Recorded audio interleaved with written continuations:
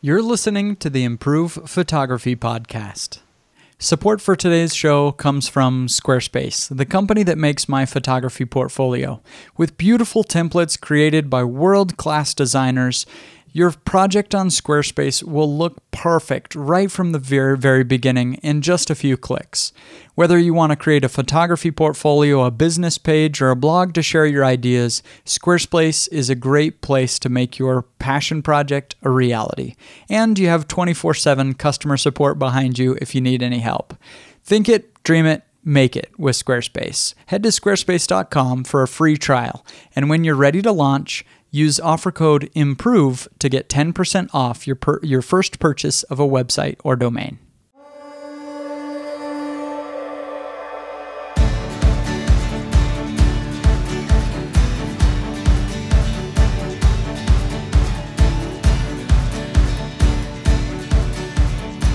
Hey everybody, and welcome back to the Improve Photography Podcast. I'm your host, Jim Harmer, and today I'm talking with a new voice on the podcast. Brenda Petrella is one of the writers on the Improve Photography website, and today we're going to talk a little bit about photographing the Northern Lights as well as a few other things. So welcome, Brenda. Thanks. Well, Brenda, you're a very interesting person, I think, for this podcast because you are currently pursuing landscape photography, for work as your career. So that's awesome. And raising a cow on the side. So how in the world did you get to this point in your life? What's going on? Yeah, it's very exciting. So, I'd never thought, if you asked me 5 years ago if I would be, turning into a photographer and taking care of a cow, I would have said you were crazy.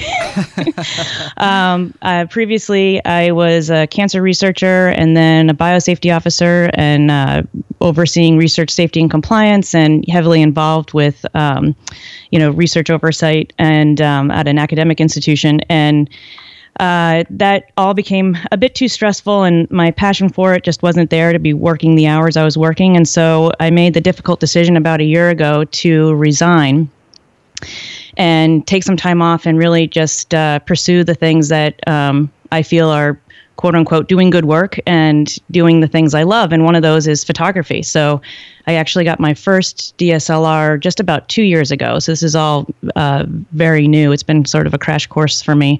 But then in the meantime, last spring, this cow wandered into our lives, which may happen more often than I thought living in Vermont, but it seemed like a pretty improbable thing. And so I. So you must live in the country. A cow just wandered over.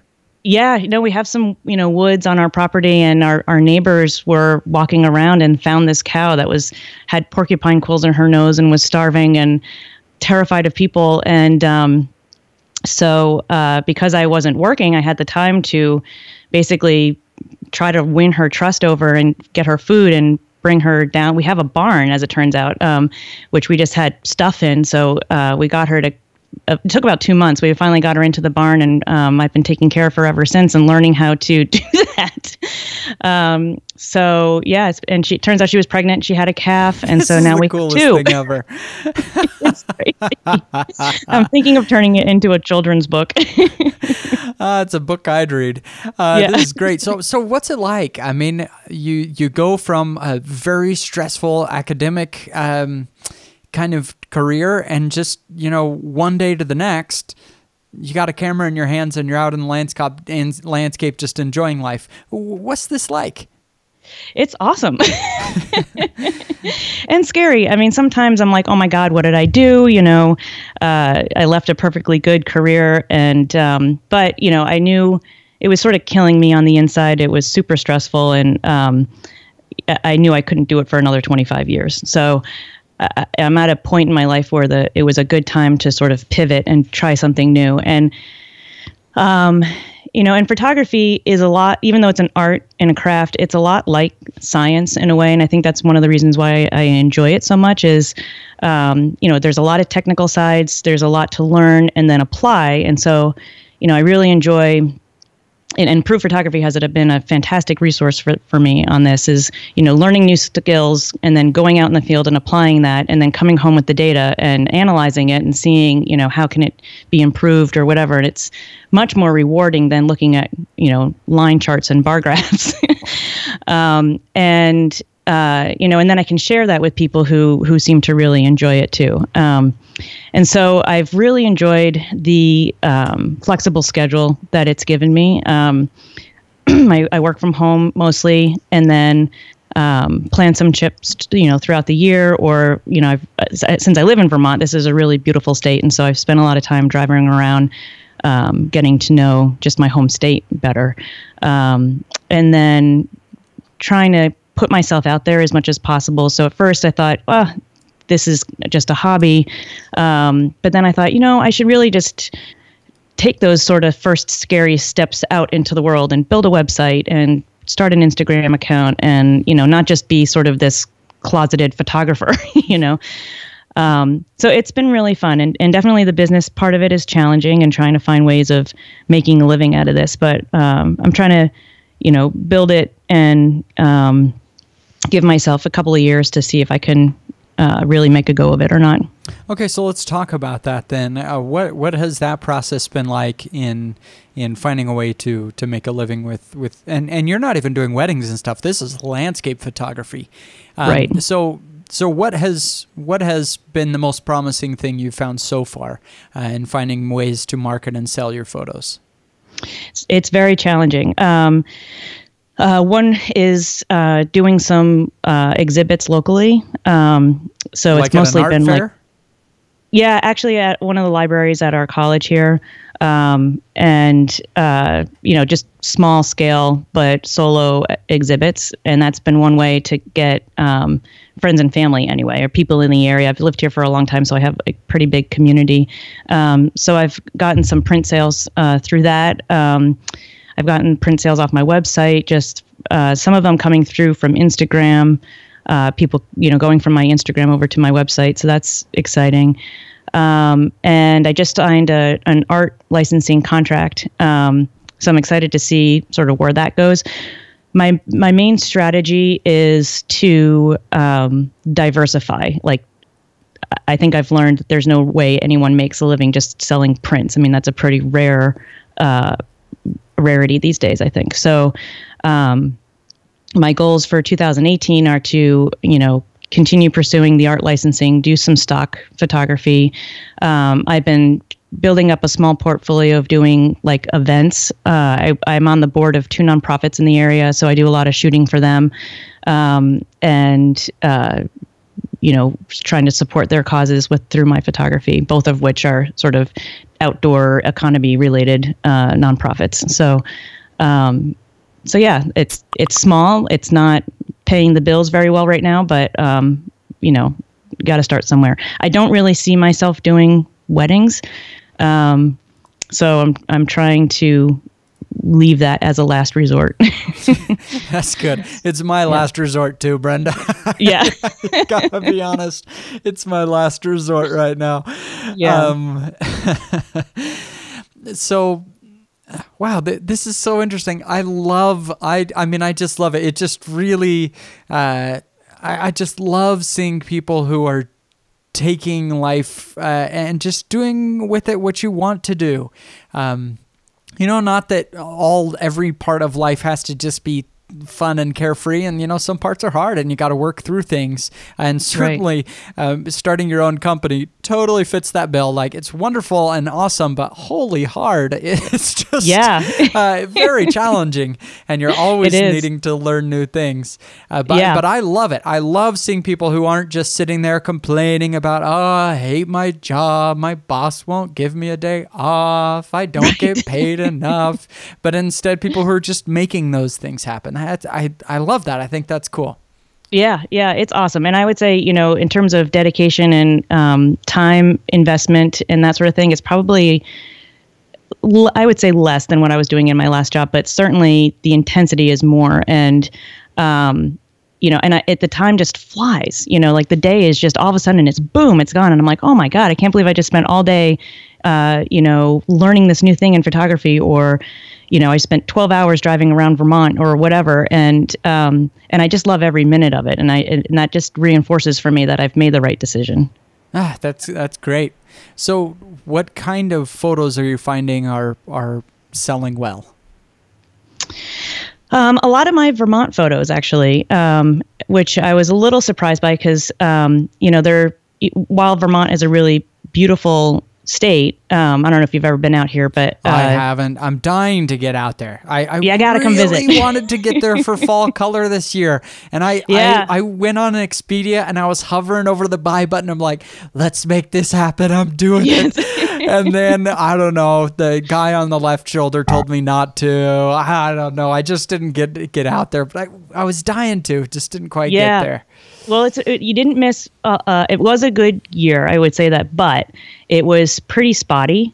So you might have found, it was like a 4-day window where all of a sudden it was like super intense. We had really weird weather this fall, so don't consider that you got a big loss out of that. Yeah, okay. I think it would have. Yeah, it would have been lame. It would have been lame. It would have been lame.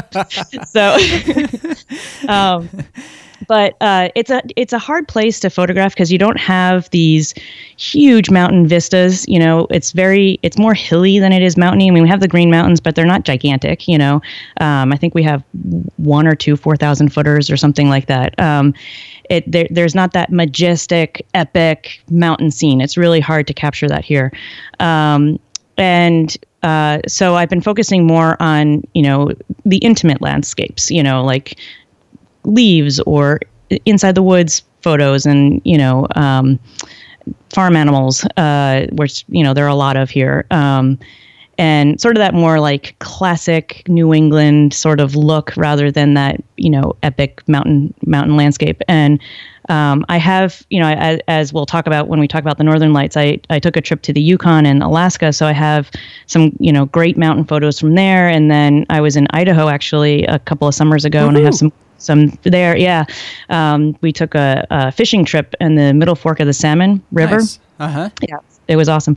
And those aren't really the big ones that people are like, oh, that's great. But I really like this, fall photo, fall colors photo. So, yeah. So more kind of a intimate landscape, fall color stuff, not necessarily the super local ones?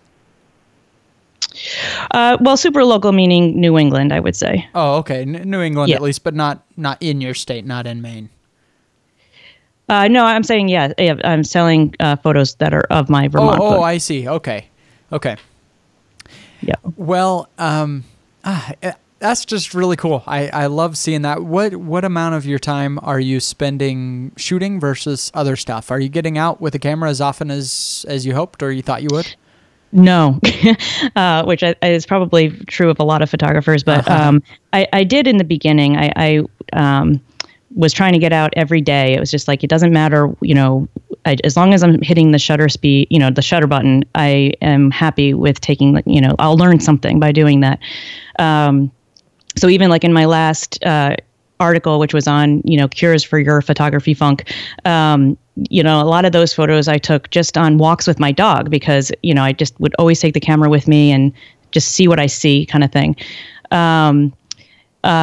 But lately, since I've been trying to transition into more like, okay, I want to take this more seriously, I've maybe be getting out once a week, once every 2 weeks, where I'll just have an all-day photo safari, if you will.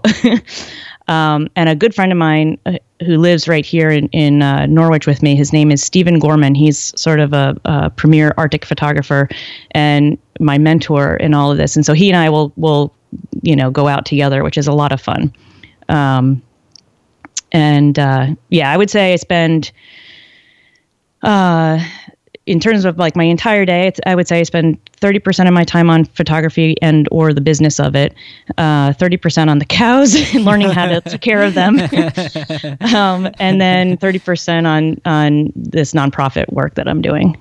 Oh, very interesting. That's cool. So last question. Sorry, I didn't even intend for this to become a full-on interview, but you just have a fascinating story. Last thing is photography as enjoyable today that it's a business as before it was a business? Yeah, it still is for me. My favorite days are when I get to go out and shoot. I come back, it's just so happy. It's like therapy, you know? Not always. Sometimes there are days when I'm like, oh, I'm just missing the shot every time and I get frustrated, but I try not to come home until I've gotten something, and so, sometimes then I'll take the shots that I don't think are that great and I try to focus on, what can I be doing in post-processing? What can I learn about this that it might not become something I'd put on my portfolio, but maybe I can pick it apart a bit, so it's still valuable. But yeah, I would say I still love taking pictures and I can't wait to go out and, sometimes it's more the business side where I'm like, oh, I really need to be, doing some promotions or I need to put myself out there more. And that stuff I enjoy because it's a challenge and there's so much to learn about that and how to do it well. And I'm really excited to learn all that, but I do miss my camera and being outside and snapping photos, when I'm spending days at my computer. Mm-hmm. I feel you there. I definitely understand that. Yeah. Well, in the second half, I guess now that we've done a 20-minute introduction, but I wanted to know your story. I just love that. We're going to talk a little bit about Northern Lights photography. Before we do that, we want to take a second and thank our sponsor. This episode is brought to you by Casper. Casper is a sleep brand that continues to revolutionize its line of products to create an exceptionally comfortable sleep experience, one night at a time, and I've loved my Casper for the last year. With 3 mattress models, the Original, the Wave, and the Essential, Casper mattresses are perfectly designed to soothe and cradle your natural geometry. Not to mention, the breathable design helps you sleep cool and regulates your body temperature throughout the night. And it's delivered right to your door in a small, how did they fit it in there sized box with free shipping and returns in the US and Canada. But the best part is you can be sure of your purchase with Casper's 100-night risk-free sleep on it trial.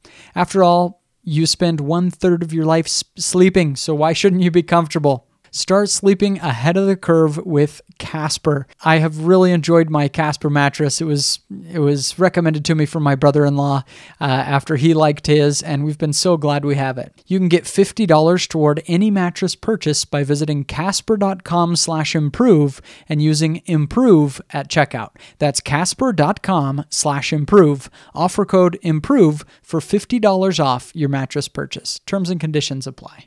Support for today's show comes from Squarespace. If you're ready to launch a new business, you're ready to take your photography to the next level, you want to create a photography portfolio or sell your work on your website, Squarespace can make your passion project a reality. They have beautiful templates, so you really could just log on there. It's inexpensive to get started.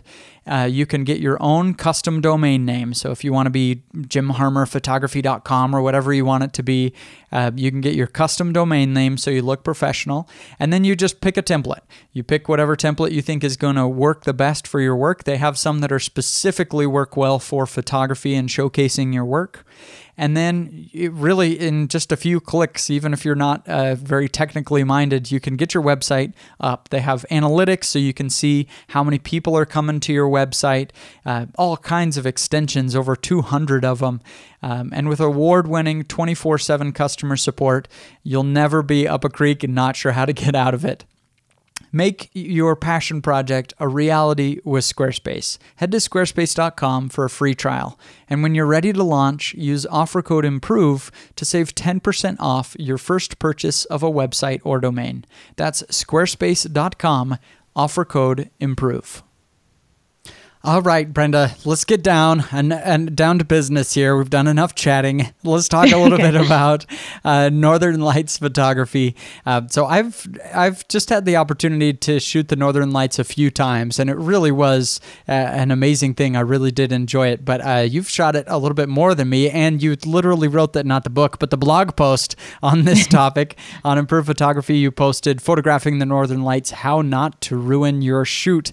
So I definitely encourage people to go check out that article.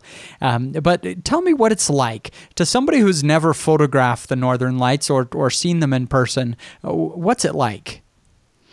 It's pretty amazing. The first time I saw the Northern Lights was in Vermont, actually, and I was driving, and the lights just lit up the sky, and it was these ribbons, and it was just fluttering across the sky. And I actually, at the time, had no idea what I was looking at, and pulled over and thought I was going crazy. And then it wasn't until other people pulled over that I knew that I wasn't the only one seeing this. So it's spectacular. I mean, even if you look at photos, it's just not going to be the same as seeing it in person. Time Really? lapses. So that surprises me because when I've seen the Northern Lights, I was actually pretty underwhelmed. I was expecting more because you see these videos and stuff of the Northern Lights, and they're all time lapses, and so it makes it look like they're just dancing crazy. And every time I've seen it. It wasn't like green or purple with the natural eye. When you look at it, it just looked like just a cloud. It looked like there was just a long, skinny set of clouds in the sky, just a little light gray band. And it was just very slowly kind of moving across the sky. And it was just, there wasn't much there. And then you take a picture of it and it's this incredible green, and it's everywhere, and the photo looks electric, and it's just awesome, and everybody's looking at their camera like, wow, this is the coolest thing I've ever seen. Right. And it just looks amazing through the camera, but with my naked eye, I mean, it was just, pretty underwhelming. It just looked like a little gray cloud. But this was amazing enough that like you pulled over the car. It must have been very different from what I've seen. Yeah, the one I saw in Vermont was just it wasn't the swirly, cloudy look. It was much more like the straight ribbons, and it was very fluttery. And that's partly why I was just like, whoa, what the heck is going on here? And then, I wasn't doing photography at that point. This was years ago. The next time I went to see them was a trip to go shoot the Northern Lights, which was up in the Yukon, and that was amazing. Like there definitely were nights where it was pretty dull or it was kind of cloudy and you could tell that the lights were out, but it just was like you're describing, just like sort of a diffuse cloud that's colorful in the sky and not really doing much. But then there were other nights where it was just like you just didn't even know where to look because it was swirling around so fast and so bright. And I had brought 2 camera bodies with me to try to, take 2 different angles of the night. And I'm so glad I did that because there was no way to keep up, it was so thrilling. And it was like minus 35 degrees Fahrenheit. And like, I wasn't even cold because I was just so excited. It really is. It really is neat when you have a camera. I would have been disappointed if I didn't have a camera, not just to record it, but like it just didn't look that interesting with your naked eye. And then you take a picture of it, and man, there's something about the Northern Lights. I mean, it just goes crazy in a picture. Yeah. I mean, it's just this vibrant looking green, where with your naked eye, it just looks like a little gray band. I'll never forget that first time that I saw it was on a trip to Iceland. My first trip to Iceland, actually, with a few of you who are listening to this podcast probably. And it was, never to be forgotten. I'll never forget that night. It was incredible. I mean, we were there in Iceland at Kirkjufell, and there are 2 little sets of waterfalls and a river and mountain and the lake, and the moon started rising at the end, so it kind of put this orange glow over one side and then the green on the other. Wow. It was just, it was incredible. It was like a spiritual experience. I might sound like I'm overhyping it or whatever, but it really was like, to me, it was really just an incredible thing. Yeah, it's very otherworldly. Yeah. Very cool. All right, so what do you do? Let's talk about the photography part of this. Yeah. But you distracted me with cows, and now you're getting me with the Northern Lights. Let's talk a little bit about the photography part of this. So how do you photograph the Northern Lights? Okay. So I would recommend, starting off with a DSLR camera. I have no experience trying to shoot them with an iPhone or smartphone, so I have no idea how to do that or if it's possible. It probably stinks. It probably does. Yeah. So, I think it's best to shoot in manual mode because they could change pretty rapidly over the night, that you need to be making adjustments on your camera sort of with each shot. So I would, shoot in manual mode. I would start off with an ISO of 400 to 800 or so, just as a starting place. And then depending on how bright they are and how fast they're moving and stuff, then you can adjust from there. In terms of aperture, I would use a fast wide angle lens. So I would do something, use a lens that's less than an f-stop of 4. Usually 2.8 is recommended for night sky photography and for northern lights. So leave that, have that wide open. And then the shutter speed is all going to depend on how fast they're moving and what kind of look you're wanting to get in the photo. So for the really rapid ones, like one of the nights when I was in the Yukon, my shutter speeds were around 2 to 3 seconds, so which is pretty fast. And then if they're not that active and they're sort of that more diffuse light, not so bright lights, it could be as long as 25 seconds, but that's pretty long. Usually 10 to 15 seconds, I would say, is about the average shutter speed. But, sometimes the lights will go through these like crazy ribbon dances through the sky, and then all of a sudden it kind of comes down and then it speeds up again. And so you just kind of have to be ready for changing that shutter speed and just take lots of photos. The other thing I wish I would have done that right. When I shot them, it didn't seem to be moving hardly at all. And so I shot a lot of frames with a 30-second shutter speed, and it looked awesome. And then I reduced my shutter speed to about 5 seconds, and I thought, oh, this is way better. You could see all the little detail of the little dancing band stuff that was just getting blurred out in the longer frames. And so I messed up most of my shots. I mean, they were coming out. It looks cool, but I didn't realize that there was all that great detail that I was just blurring. Right. Yeah, and something like you were saying, sometimes it's just hard to see that with the naked eye, and so it's good to play around with it. And then other gear, you're going to want to have a good steady tripod and ball head. And one of the things I ran into in shooting in this extreme cold temperatures was after a while, my ball head just stopped working. Oh, wow. Which was really awful. And so I still haven't figured out why that happened. But when it got, if I was out for, say, 3 hours at minus 35, the ball head just, I couldn't, even though I was able to move the knobs to tighten it down, it just wouldn't. Like, really, it wouldn't tighten, huh? The ball itself was just a complete flop. What brand was this? Oben. Oh, interesting. Huh. Yeah. I haven't. So I now have a really right stuff ball head, and so I might get to go shoot the Northern Lights again this winter. So I'm definitely bringing that one, and I'm hoping that'll be better. But just something to be aware of when choosing a tripod and ball head is really make sure that it can take a beating. And then I find it super handy to have a shutter release because you don't want to wiggle your camera at all by pressing down the shutter button. So it's just good to have. Mm-hmm. A headlamp is always handy when you're shooting at night.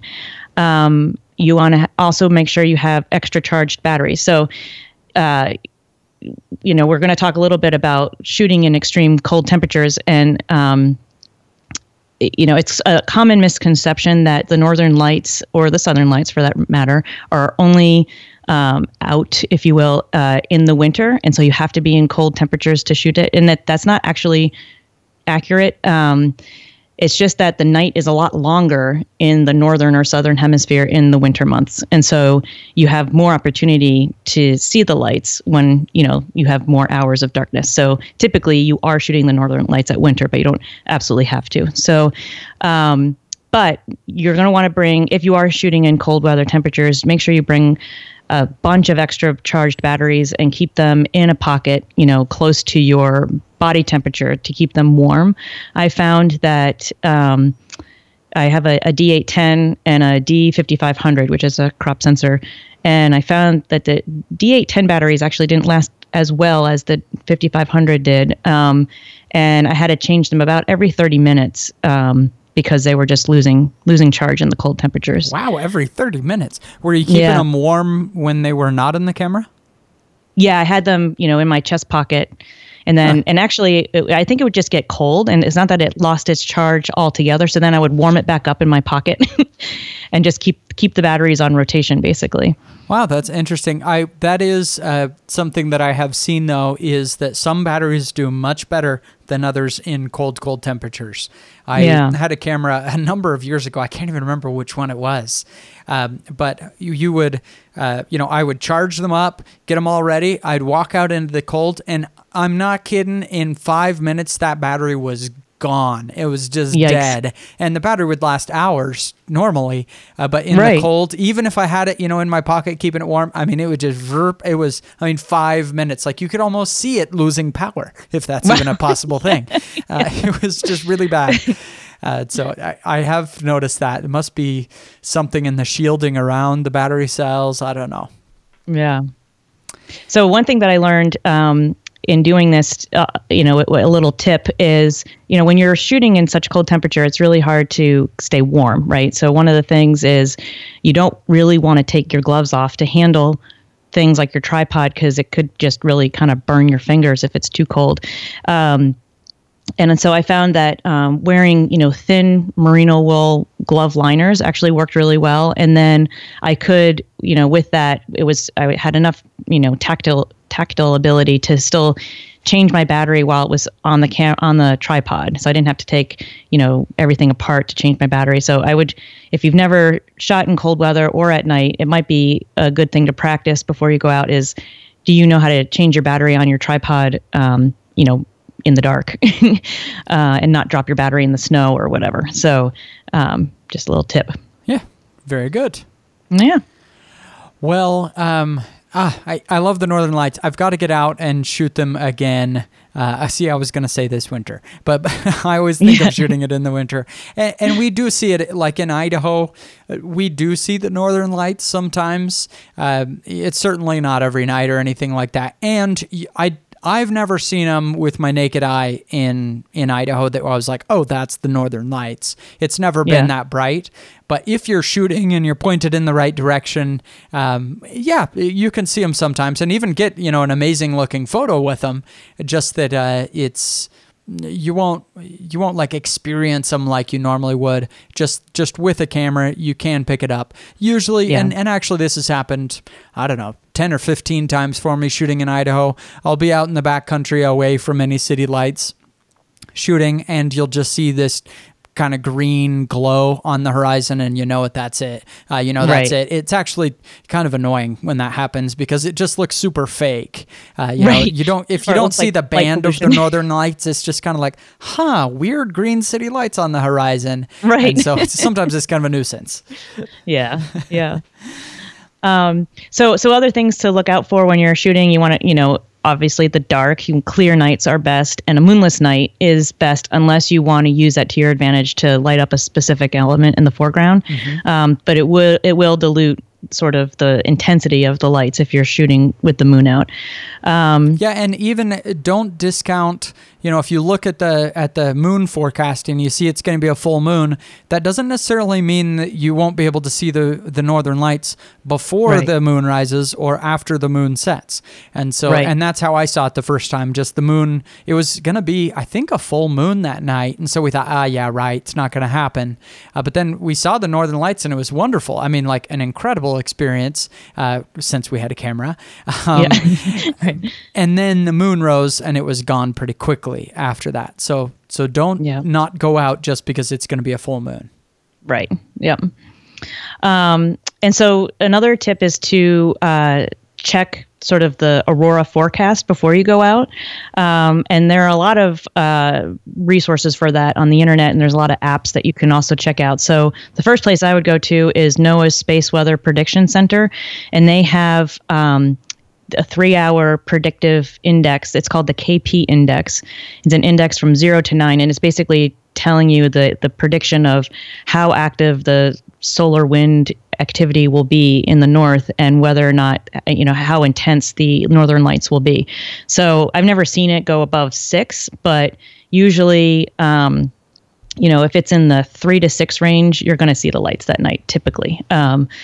So if it's at 1 or 2 or 0 to 2, it might not be worth going out in the middle of the night and freezing your butt off, because it might not be that active of a night. So definitely check that out. And then there are a bunch of free and paid apps that you can get to check. I haven't found them to be super helpful. So typically what I'll do is I'll just check all of them.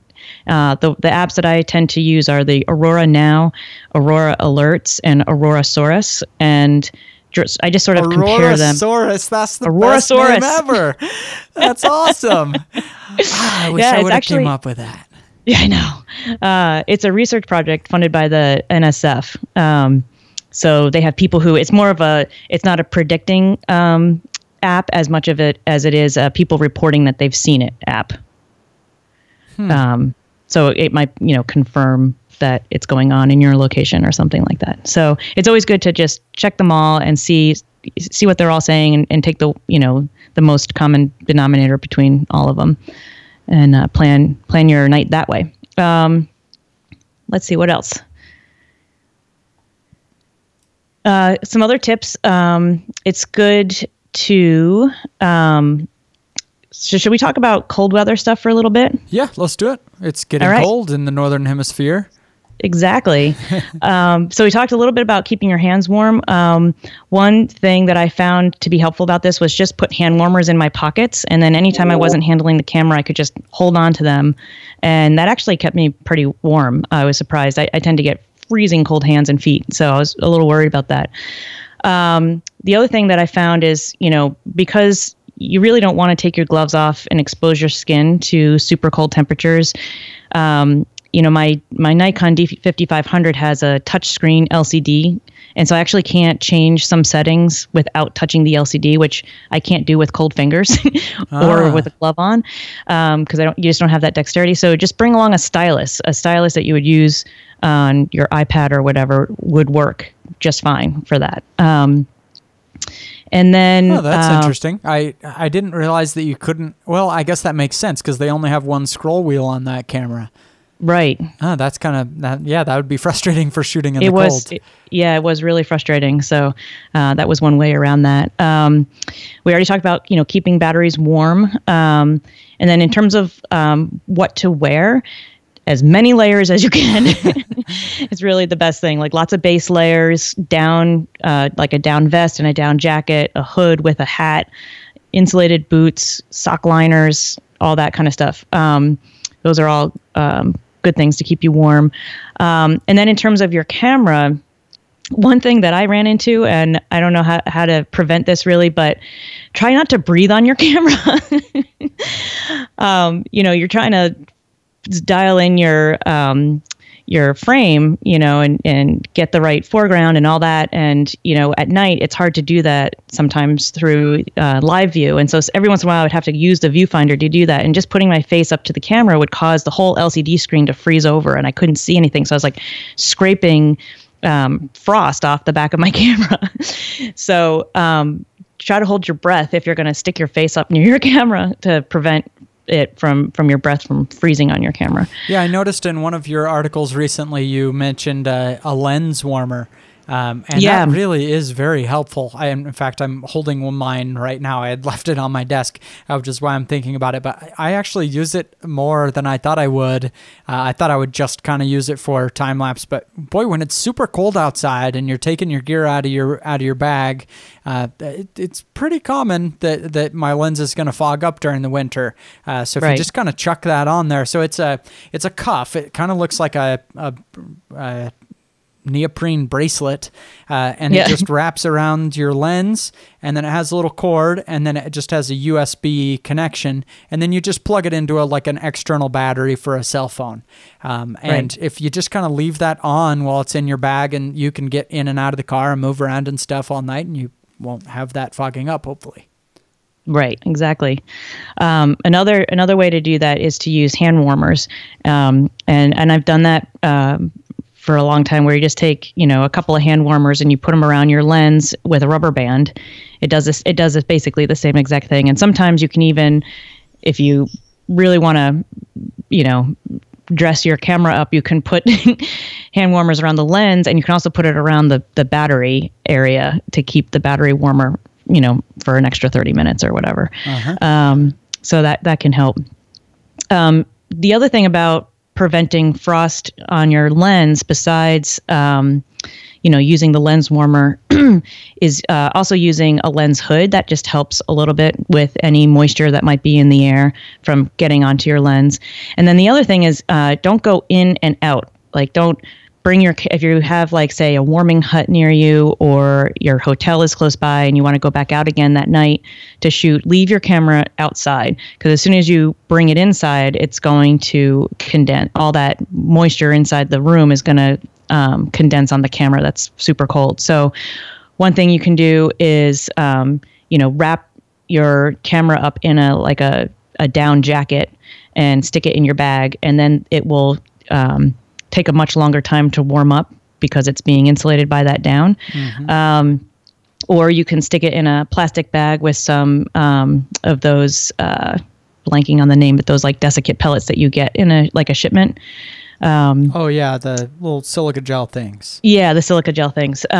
Usually I just bring a bag of those with me. I save them from when I get a package, and I bring a bag, and then you can stick your camera in a plastic bag with that, and that will help decrease moisture from hitting your camera or getting inside your lens. I've had that happen before too, or it got inside the lens, and then I couldn't use that lens, for most of the rest of the day. So sometimes it takes a couple days to get it all out. Yeah. If you do leave your camera outside, like if it's safe to do that, then definitely bring in your memory card and your batteries. You can bring those in with you, but I would leave everything else outside. Very good. Yeah. Well, awesome. Brenda, you've been a wealth of knowledge. I really appreciate you being on the podcast. It was fun to talk with you and get to know a little bit of your story as well. But in every episode, we like to leave our listeners with a doodad of the week. And so what do you have for us? All right. So my doodad has to do with shooting in cold temperatures, not surprisingly. So I recommend getting the EMS closed cell foam sleeping pad. It's about $15. It's really cheap. It's very lightweight. And it's basically just a inch thick closed cell foam that you can cut into smaller pieces if you need to, and roll it up and stick it, with your tripod on your backpack. And then I just use that to stand on while I'm standing on the snow as a way of keeping my feet warm. It just creates enough of an insulating barrier that it's just better than standing on the snow, and you can sit on it if you get tired. So yeah. Oh, very nice. That's very, very handy. And my doodad this week is also for cold weather, since we've been talking about that, is the kind of system I've started using for photography for my gloves. So I have the Valerit photography gloves. They aren't super warm. They're a very lightweight glove for a day when it's a little uncomfortable without a glove, but you don't need to have one. Then I really like those because they have kind of tips that you can just fold over to be able to use your fingers and stuff on the camera and then put them back in. But it's not warm enough for a super cold day. And so for that, and this is my doodad, is the 3-finger gloves from Outdoor Research. I really love 3-finger gloves. It makes you look like a Ninja Turtle. But they are awesome because it's kind of, gives you the dexterity for your first finger and your thumb to have those separate. Right. But then your other 3 fingers are all kind of in like a mitten, so it keeps them warmer.